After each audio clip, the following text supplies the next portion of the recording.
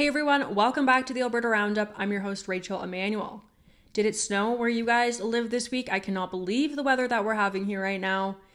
I am very grateful that it did not snow in my Calgary neighborhood. I don't know what to make of you Albertans, but this is some crazy weather, and you guys just seem to soak it up. I know it seemed like a quiet week in Alberta politics this week, but I promise you I have some very juicy content for you today. Here's a look at today's topics. An unvaccinated woman who's been denied a life-saving organ transplant now has the option to receive that transplant in the US. Danielle Smith met with her federal counterparts this week, and the United Conservative Party government is following on its campaign promise to pause the fuel tax till the end of the year. I have some more details on the Alberta arson investigation. And finally, Deena Hinshaw is back in the headlines. You guys are not going to want to miss this. All that and more happening now on the Alberta Roundup.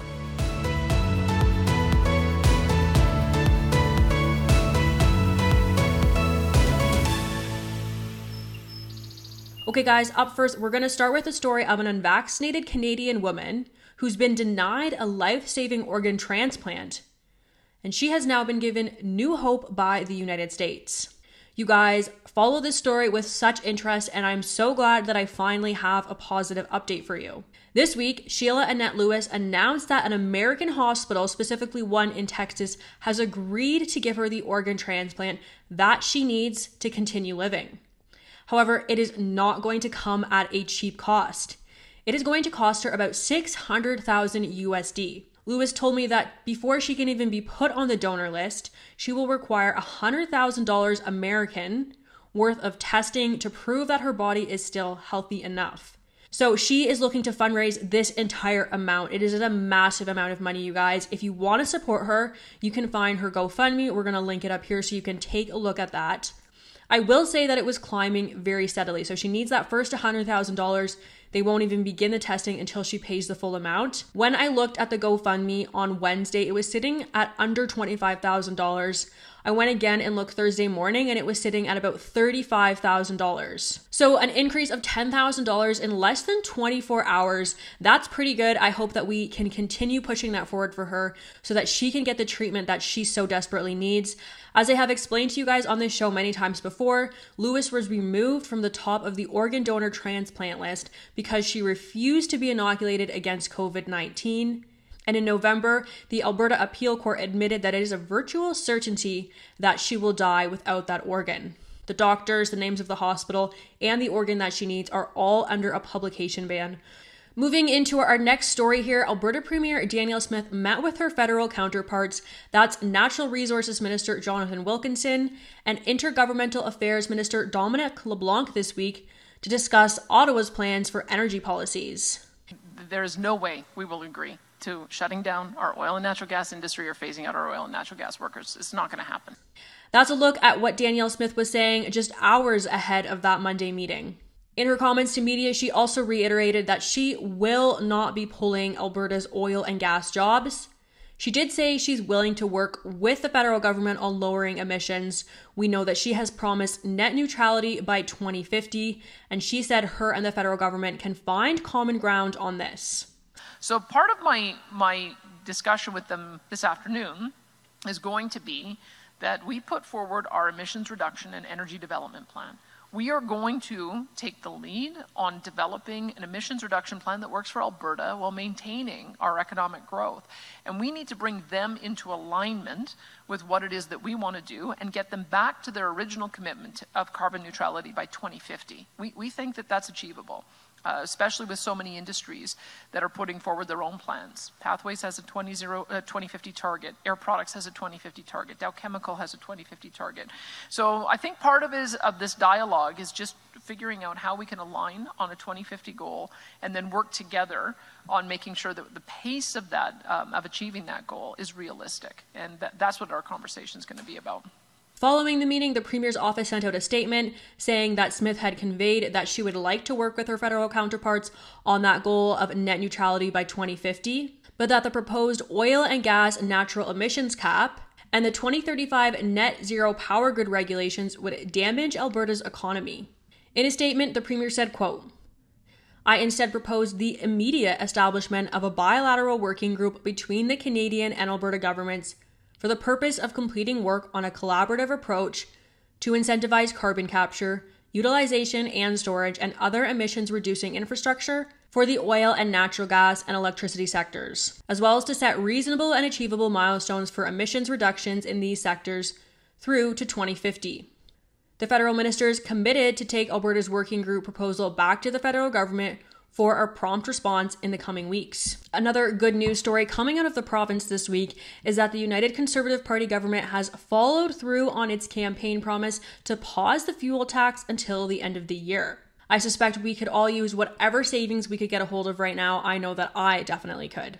Premier Smith made that announcement in Calgary also on Monday. Here's what that sounded like. While the cost of living continues to rise and life gets more expensive, Alberta's government will be there to help. And while Albertans continue to be burdened by a rising federal carbon tax, increasing the cost of groceries and making it more expensive to drive your vehicles, heat your homes, or run your businesses, Alberta's government will do what we can to help families manage. And that's why I'm so pleased to say that today we are filling the first of our campaign commitments to do just that. We are keeping our promise to Albertans by suspending the collection of the provincial fuel tax for another 6 months and ensuring that you continue to save the full 13 cents per litre when you fill up at the gas station.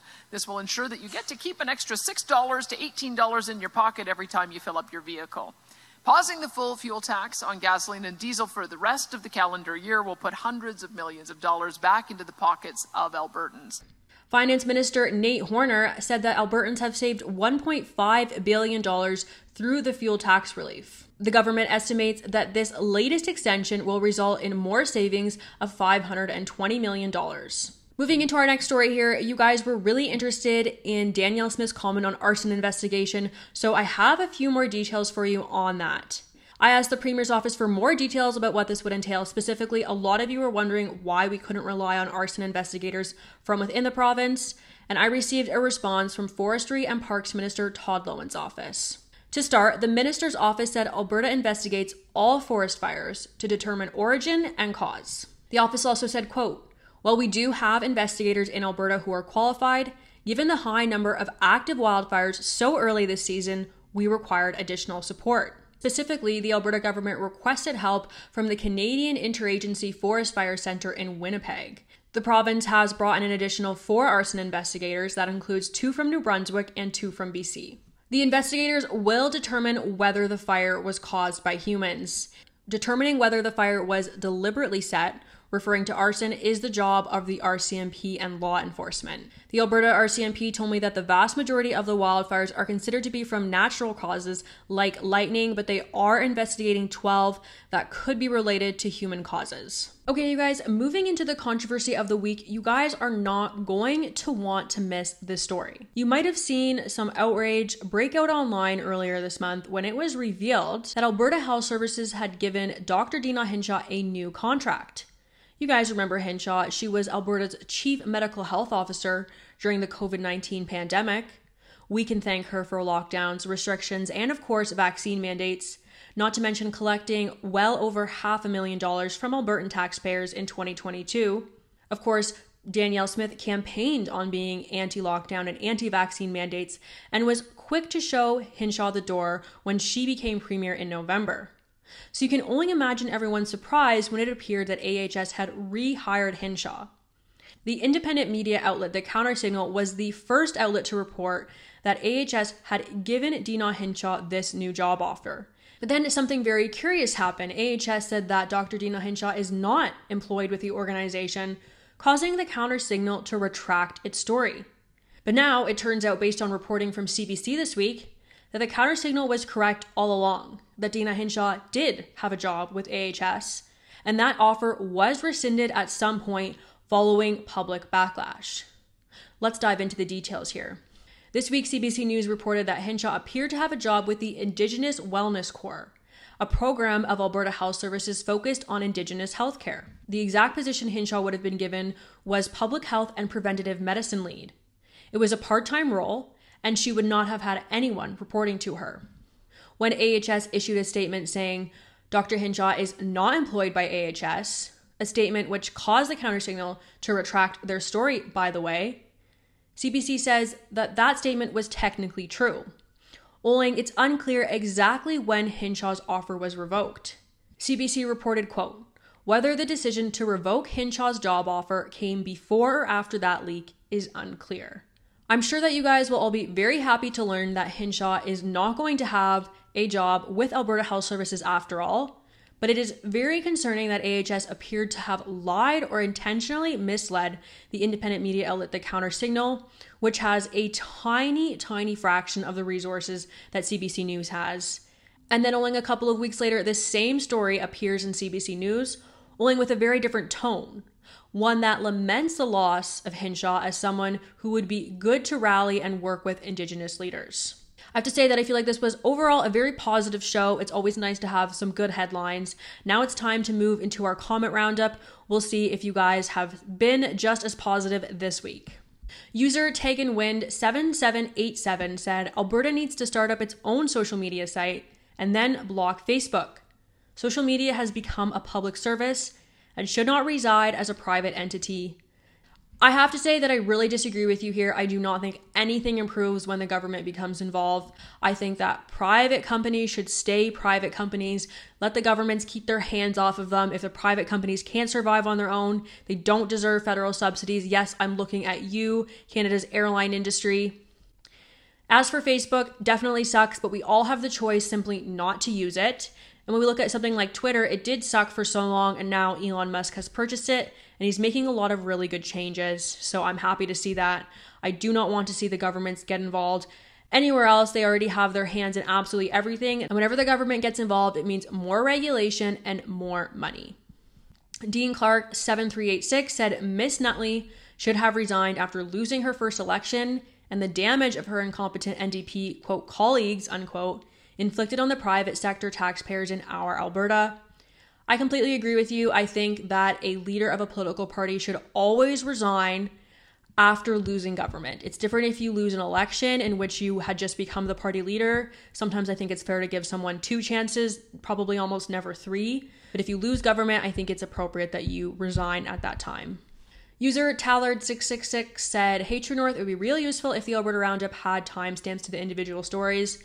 Even though I understand the implication of that being you don't want to watch the whole show, how offensive, I actually think this is a great suggestion. I love being able to skip through videos to find exactly what I'm looking for, and I will see if we can implement this. And finally, referring to the Conservative Coalition that we talked about last week, Paul Carson 7984 says, let's just call it a new name, New Absascon. Maybe Manitoba wants to join as well. Trudeau can keep Quebec and Ontario. Well, I really like the names that you have for Quebec and Ontario. I think we could do a little bit better for a new name for a fully conservative country or conservative coalition, whatever we want to speculate on here. You guys can comment on the video below and let me know what your best names are. If we were to just say, hypothetically speaking, start our own very conservative country based off of the values that Alberta currently has, what should we call that country? Leave your comments on the video below and I'll read the best suggestions and the worst ones on next week's show. Okay guys, thank you so much for tuning into this week's episode of the Alberta Roundup. As always, you can support our work over at donate.tnc.news. I will see you next Saturday. Have a great weekend and God bless.